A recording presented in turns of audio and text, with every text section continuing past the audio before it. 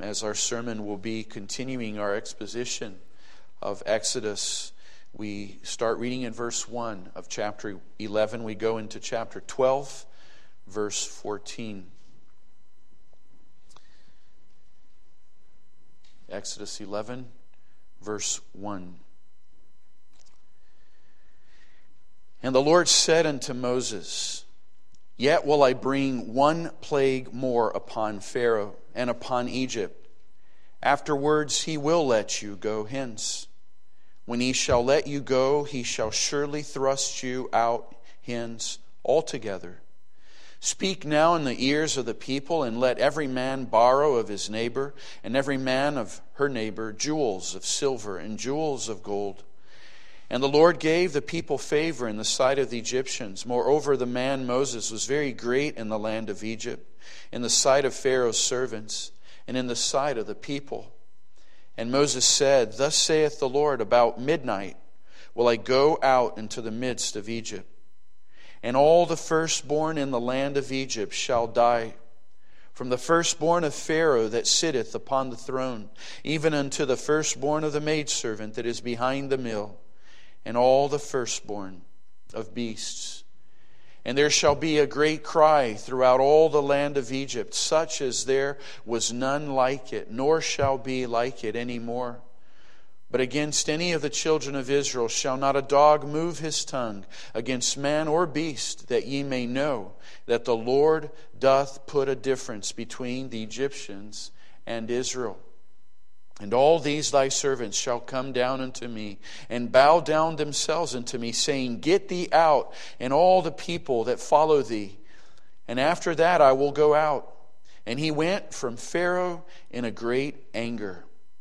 And the Lord said unto Moses, Pharaoh shall not hearken unto you, that my wonders may be multiplied in the land of Egypt. And Moses and Aaron did all these wonders before Pharaoh. And the Lord hardened Pharaoh's heart, so that he would not let the children of Israel go out of his land. And the Lord spake unto Moses and Aaron in the land of Egypt, saying, This month shall be unto you the beginning of months. It shall be the first month of the year to you. Speak ye unto all the congregation of Israel, saying, In the 10th day of this month they shall take to them every man a lamb, according to the house of their fathers, a lamb for a house. And if the household be too little for the lamb, let him and his neighbor next unto his house take it according to the number of the souls. Every man according to his eating shall make your count for the lamb. Your lamb shall be without blemish, a male of the first year. Ye shall take it out from the sheep and from the goats. And ye shall keep it up until the 14th day of the same month. And the whole assembly of the congregation of Israel shall kill it in the evening. And they shall take of the blood and strike it on the 2 side posts and on the upper doorposts of the houses, wherein they shall eat it. And they shall eat the flesh in that night, roast with fire and unleavened bread, and with bitter herbs they shall eat it. Eat not of it raw, nor sodden at all with water, but roast with fire, his head with his legs, and with the purtenance thereof. And ye shall let nothing of it remain until the morning, and that which remaineth of it until the morning ye shall burn with fire. And thus shall ye eat it, with your loins girded, your shoes on your feet, and your staff in your hand, and ye shall eat it in haste. It is the Lord's Passover. For I will pass through the land of Egypt this night, and will smite all the firstborn in the land of Egypt, both man and beast. And against all the gods of Egypt I will execute judgment. I am the Lord. And the blood shall be to you for a token upon the houses where ye are. And when I see the blood, I will pass over you. And the plague shall not be upon you to destroy you when I smite the land of Egypt. And this day shall be unto you for a memorial. And ye shall keep it as a feast to the Lord throughout your generations. Ye shall keep it a feast by an ordinance forever. thus far. May God bless the reading of His own word and the preaching of it soon as well. We return our attention to the book of Exodus, chapter 11. And we arrive at the last plague. We have been in the past months looking at, in a general way, a few of these chapters. We've looked more concisely, but at the first 9 plagues in a general way. And now we arrive at the last plague. And even with the very thought that this morning would be the Lord's Supper, I believed it was a blessing to continue in this place, because what we have in chapter 11, in the declaration of this 10th plague, we have the very foundation and the very beginnings, the very inception of where the Lord's Supper came from. Matthew Henry places the time of Moses around 1490. This is based on Bishop James Ussher, who was the one who really put a lot of dates together. James Ussher considers Moses' birth around 1571 before Christ. Jerome, who was also someone who attempted to put dates to all of these events, he put Moses' birth at 1592. So the time of the Exodus would have been roughly around 1400s. So around 3,500 years ago, the Lord's Supper had its very foundation in the Lord's Passover. It was the Lord's Passover that the Lord Jesus began celebrating at what was then later called the Last Supper. It wasn't just the Last Supper of the Lord Jesus before He went to the cross. It was the last Lord's Passover supper. Because in that very night, He changed that Passover supper into the Lord's Supper, where no longer we would need a lamb, and no longer we would need it to be slaughtered and handle the blood. In slaughtering that lamb, it meant that every house was having their sacrifice for sin. And the Lord Jesus is our great sacrifice for sin. The very fact that we do not have a lamb this morning is a message.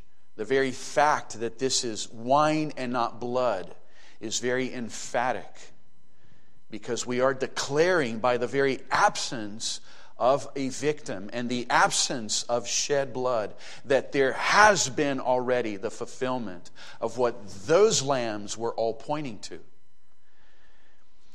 There's a movement going on even among Christians, and it's very connected to Messianic Christians, that there's this nostalgic feeling of all these feasts of the Old Testament, and they think that by replicating them there can be some blessings. You know, you can really see these feasts, as it were, more as a museum piece. You can study them. You can see pictures about them around the table, and the lamb being killed at the temple and then being brought to the house. But to actually live them out is not observing the very reality of what all those feasts were communicating.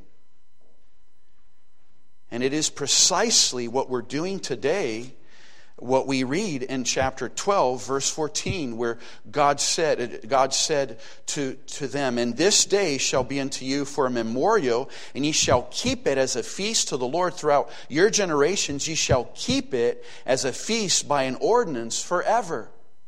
And so if we take this literally, we would say, well, let's keep on offering the lamb. Let's keep on slaughtering and making sacrifices.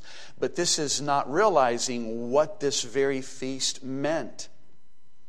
It was communicating a promise. And if you believe the promise, you have to believe when it happened. And you see, if you keep on offering a lamb and you keep on shedding the blood, you are in fact declaring the promise has not yet come. It is indeed actually a great sin to insist in slaughtering a lamb continuously. It's one thing to see it in pictures, or even if you go to a farm and see a farmer slaughtering the lamb just to see how it looks because that lamb will then be sold. There's nothing wrong in doing that, but replicating the whole process to then enact the feast is missing the mark completely. It is as if your heart declaring, I'm still waiting for the promise. And so you see, beloved, this is the obedience of this very command. And notice the harmony of it all. It is to Abraham that God said that mark that was to be given, where blood would be shed upon every male child. And when they heard that command, even the adult men had to receive the sign of circumcision. And you find the same verse in Genesis that was an ordinance forever. And we declare that we obey that very summons every time the water of baptism is placed upon a man or a woman. See, even there you see how God's grace has it was grace before too, because He spared the girls from any kind of blood, but the men had to bear it. But now that the mark is the mark of water, it is for men and women. And so we continue the spirit of that very promise because... And why not the shedding of blood? Why no longer circumcision as a sacrament? Because Christ has come. Our very lack of using circumcision as a sacrament is declaring Jesus came. So we use water, not blood. And water that can go upon a boy and a girl. And they don't need to cry when that happens any longer. Because all the suffering, all the death happened already for Jesus. See, look at the parallels. This very supper that we're talking about had to be eaten with bitter herbs. It was a command. You had to dip bread in bitter herbs. And yes, that plays with the taste and it can even be interesting to eat. But it's bitter. It's not sweet. It is something that applies and speaks of suffering. The very lamb was not to be sodden in water. That means boiled. It had to be baked and it had to be over fire, roasted. It was speaking of the suffering of the lamb and even of the affliction of the people. But now we have bread and wine. And it brings sweetness. It brings nourishment. All the suffering was Jesus. So this is why we're here in Exodus, even though we're preparing our hearts for the Lord's Supper. Let me briefly bring these 3 points. The last plague, the only protection, and then thirdly, keeping the Passover feast. And this third point, keeping the Passover feast, as you may consider, will be when we keep the Lord's Supper itself. We're keeping the Passover feast in the gospel way, in the Christ-instituted way. Where no longer we really call it a Passover feast, but there's still all the elements of it. Even the reality that those who partake of the blood of Christ by faith and trust in His death, God's wrath will pass over you and not through you. You see, this is an ordinance that began with the Passover feast. Let me talk just a little bit about this last plague. I won't go into too many details. We don't have time on this sermon, but you'll notice in God's Word that all of chapter 12 still is focusing upon that last plague. It is in verse 29 that the angel of the Lord comes and the death of the firstborn happens. And it's in verse 37 that their long trip begins and they leave Egypt. And so for a couple other sermons, we will be looking at all the details and all the intricacies of that dinner. But I just want to bring these first 3 general points. One is regarding this last plague and something very unique that was happening with this one compared to all the other 9 All of the other 9, I always need to be careful when I say all, because I need to make sure that's exactly what I've noticed. But every time I'm reading through different commentaries, almost to all of these plagues, you'll have commentaries. If you go to some commentaries that are clearly more on the liberal side, they're all trying to say that those events maybe had elements of miracle and when God brought them, or the intensity, but it was really, after all, just natural events. And you'll find explanations like this, that the parting of the Red Sea had to do with earthquakes and winds, and that made it where they could pass through the dry land. And then you'll find explanations that red upon the Nile could have been just a red kind of seaweed. And then when all of that rotted, there was the coming out of the river of the frogs, because it was not so hospitable for them there. So they came to the land, and when the frogs died, then that explains the lice and the fleas, and then later some diseases. And what you find there is almost this desire to explain that there was, after all, really nothing so majestic about them. And then you go to some commentaries that are reformed and serious. It's in these commentaries that I really learn about what happens in those other commentaries. I don't really go there too much, but it's these commentaries will comment on how so many theologians, they just have this effort to explain that after all, it was mainly coincidence. But the good Reformed commentaries say no, every last one of these plagues were miraculous. They were all supernatural. Yes, God may have used nature. There are eclipses, there are frogs, there are locusts, but these were supernatural uses of nature. And I just want to point this out today. This last plague seals, as it were, this reality, because there's nothing natural about the firstborn of every family to die. And then they see this replicated in the animal kingdom. Every firstborn of all the animals surrounding them are dying.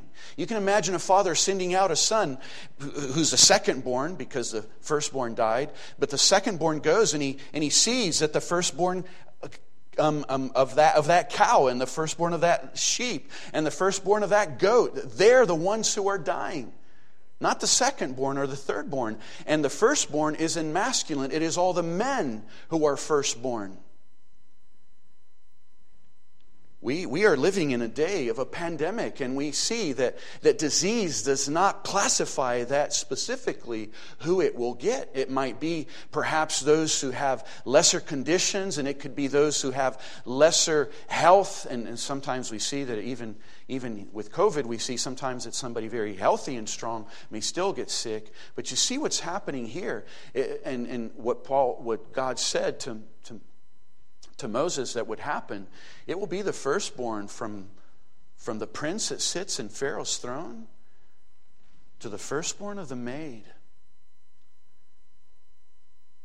But you see, it's not just a disease for rich and for poor. It is a disease for the firstborn of the rich and the firstborn of the poor. It is the firstborn whether you're a baby. It's the firstborn whether you're old. If you were a grandfather, but you were the firstborn in your family, you would die. And if you had an uncle in your home and he was the firstborn in his family, he would die. And if there was a baby in the home who was the firstborn, that baby would die. And again, it would replicate with their animals around them. God was showing, without any kind of possible explanation, this is my hand. This is the last plague, and we'll, Lord willing, say more about it in the future. But then I want to speak of the only protection in our second point. See, as God had been doing through some of these plagues where he was dividing his people and bringing hail to the Egyptians, but not hail to his people in Goshen, he also divided here. But in this division, there was something now that every Israelite who would believe, it would be their declaration of their confession of their faith. Because there could be some Jewish people, some Israelites who would say, I don't trust in the blood of this lamb. And if that family failed to put the blood on the doorposts, the angel of the Lord would pass through that home and not over it. And so now God is bringing this reality that even among his people, if they would be protected, it's not that they have to do a work. It's not a matter of a merit that they would have. It is simply this. It's amazing how this is such a beautiful emblem of faith. It's not that God would say, you went through the trouble of killing the lamb. You went through the trouble of putting it on the doorpost. And on the basis of your obedience and on the basis of your sweat, I will reward you and give you life. It had nothing to do with their work. It was simply the reality that they were looking to the God of their creation. That they now had absolutely not a single reason to not trust. Anyone who would not trust Jehovah, living that whole reality, would show their mindlessness, would show what a foolish reasoning process they had. It would just show the utter pride of their hearts. Because this was now the 9th plague. And they were told to get a lamb and to slaughter it and to paint the doorposts. What was all of that? It was faith. It was a family saying, I believe God. And based on that faith, that God would have been the one who gave it to them, these families were justified. They were protected. And now we understand, even there we need to say that this was not an emblem of pure salvation in an entire way, because we know that many of those families who started their pilgrimage later showed they had no faith at all, and they were chastised by the Lord. But that was what God was honoring, to save the people in a national way. So I'm not here saying that he was saving them like in an evangelical way, but he was protecting them as they trusted the blood of the Lamb. And even if someone in that home didn't have a personal faith in the Messiah to come, they were being protected by that blood.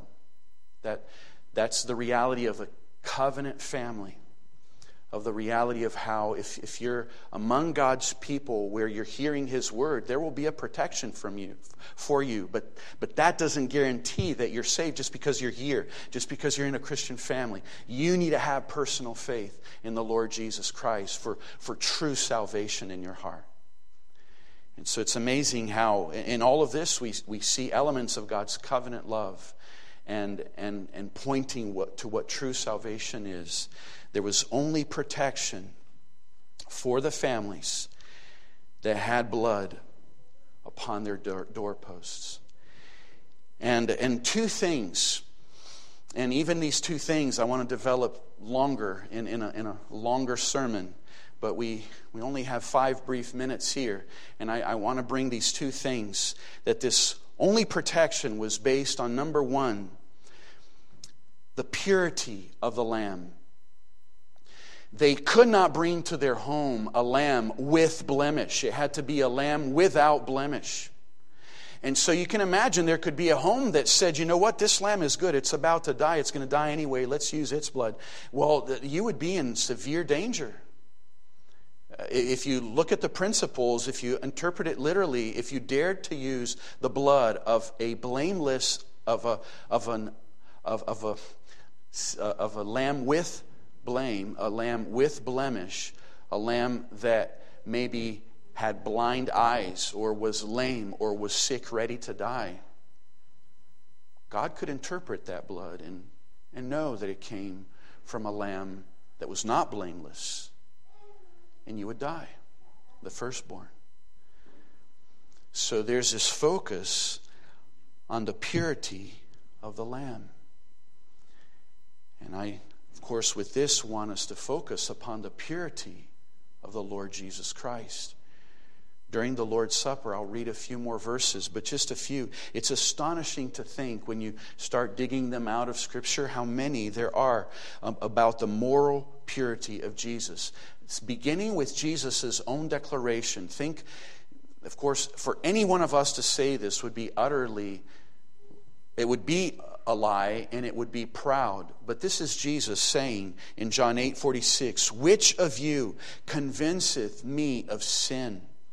And if I say the truth, why do you not believe me? Now, notice how Jesus says it. He's offering them an opportunity to accuse him. He says, which of you convince me of sin? Can you imagine saying that to your spouse or to your children? And they'll look at you and say, really, Daddy? You want me to say the last time you raised your voice, and last time you were impatient? Last time I heard what you said to Mom? And the last time I saw what you did with that friend? We can't ask this question to people. It's too dangerous.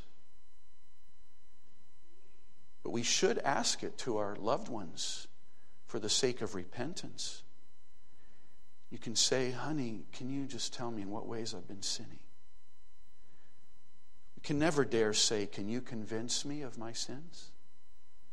Well, they'll start. And it's what we'll need to hear. But when Jesus asked this, there was nothing they could say. Of course, they invented sins. They spoke of Jesus speaking with people who were sinners, and they just conjectured with that he was just giving them fodder for their kinds of life. And then they started accusing him of drinking too much because he saw them in banquets. But never, ever, ever was Jesus seen the slightest bit what could be considered under the influence of alcohol. There was simply not that existence. Jesus was pure. It is as we read in Hebrews 7:26, for such a high priest became us, who is holy, harmless, undefiled, separate from sinners, and made higher than the heavens. 4 declarations of his sinlessness, and then a result of it, higher than the heavens. And then in Hebrews 4, before this, verse 15, we read, for we have not a high priest which cannot be touched with the feelings of our infirmities, but was in all points tempted like as we are, yet without sin. And so many verses. 1 Peter, it was Peter's. Now notice how emphatic this is. Peter was with Jesus 3 years straight, ministering with the Lord Jesus, close to the Lord Jesus. And in 1 Peter 2:22, he said about Jesus, who did no sin, neither was guile found in his mouth. Can you imagine being with a friend and really stopping to think and thinking, I've never seen him sin. I've never heard him say one sinful word.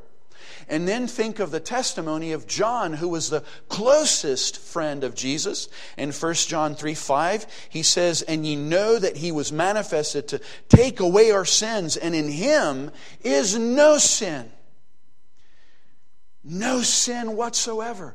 They never saw Jesus lying. They never saw Jesus impatient. They never even dreamed that Jesus could have a lustful thought or a lustful eye or covetous for anything.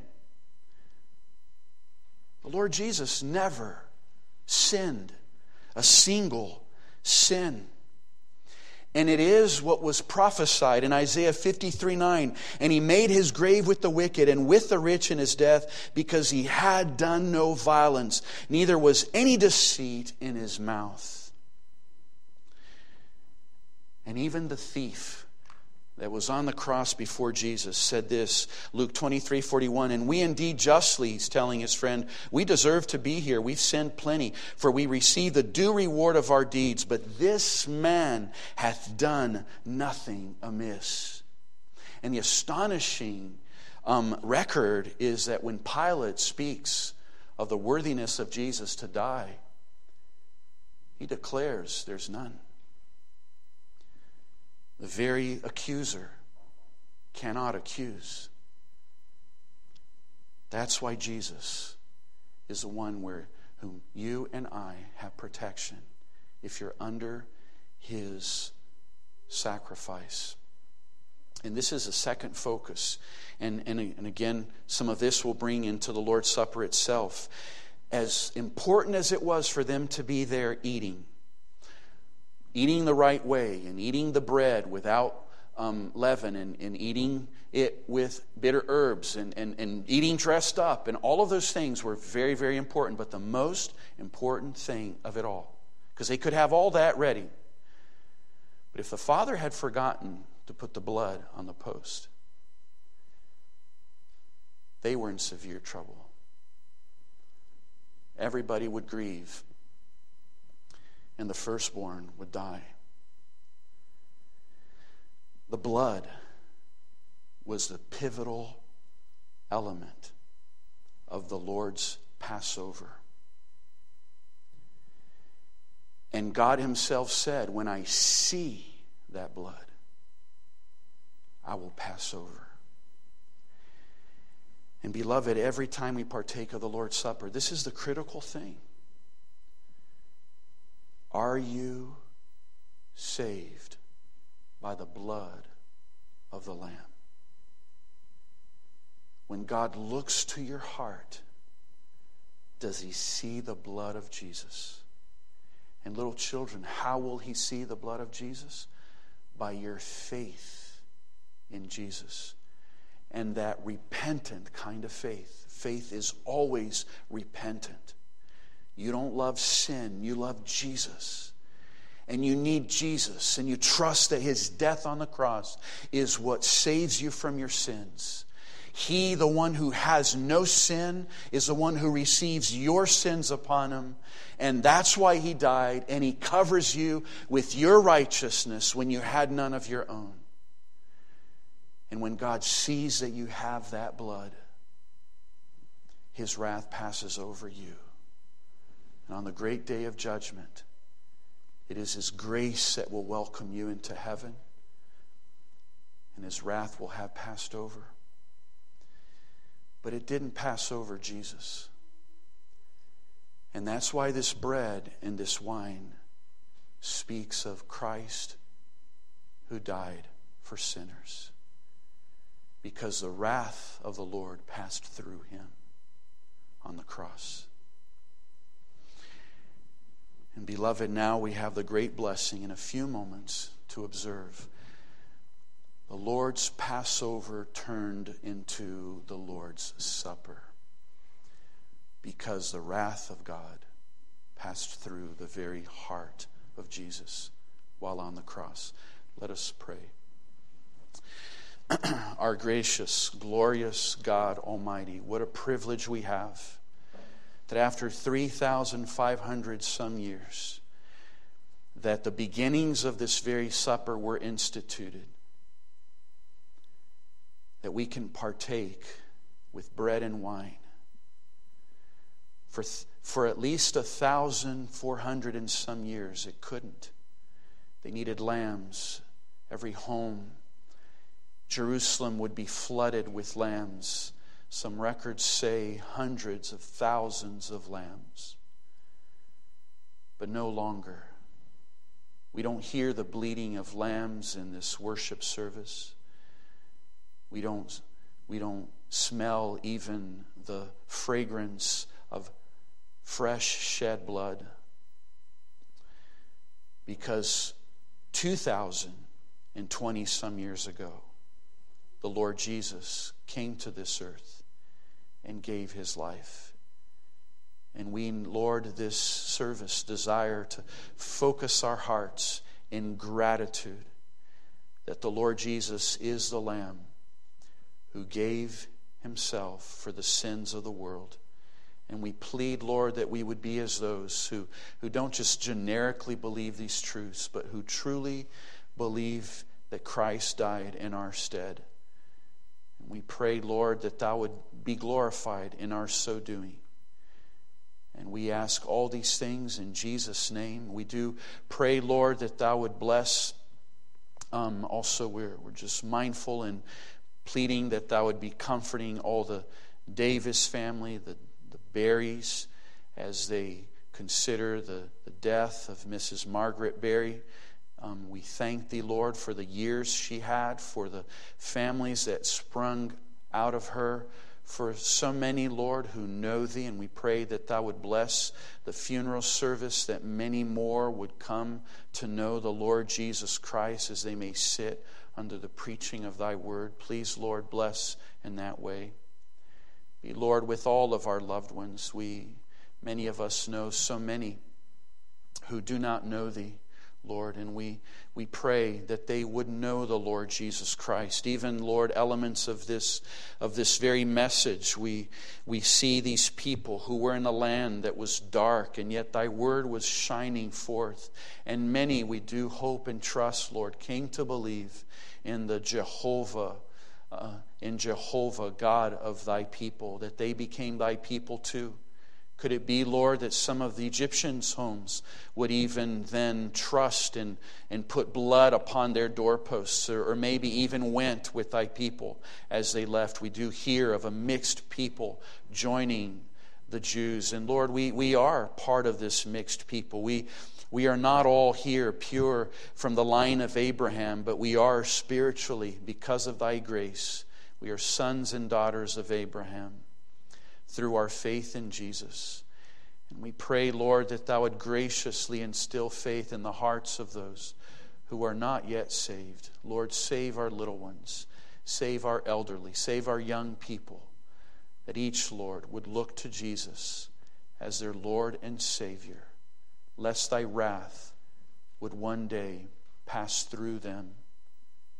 O Lord, that this very Passover meal that turned into the Lord's Supper may be used of thee to cause their eyes to so look to Christ by faith, that they may be certain that they are safe from thy wrath forever because of the love of Christ. We pray in Jesus' name. Amen.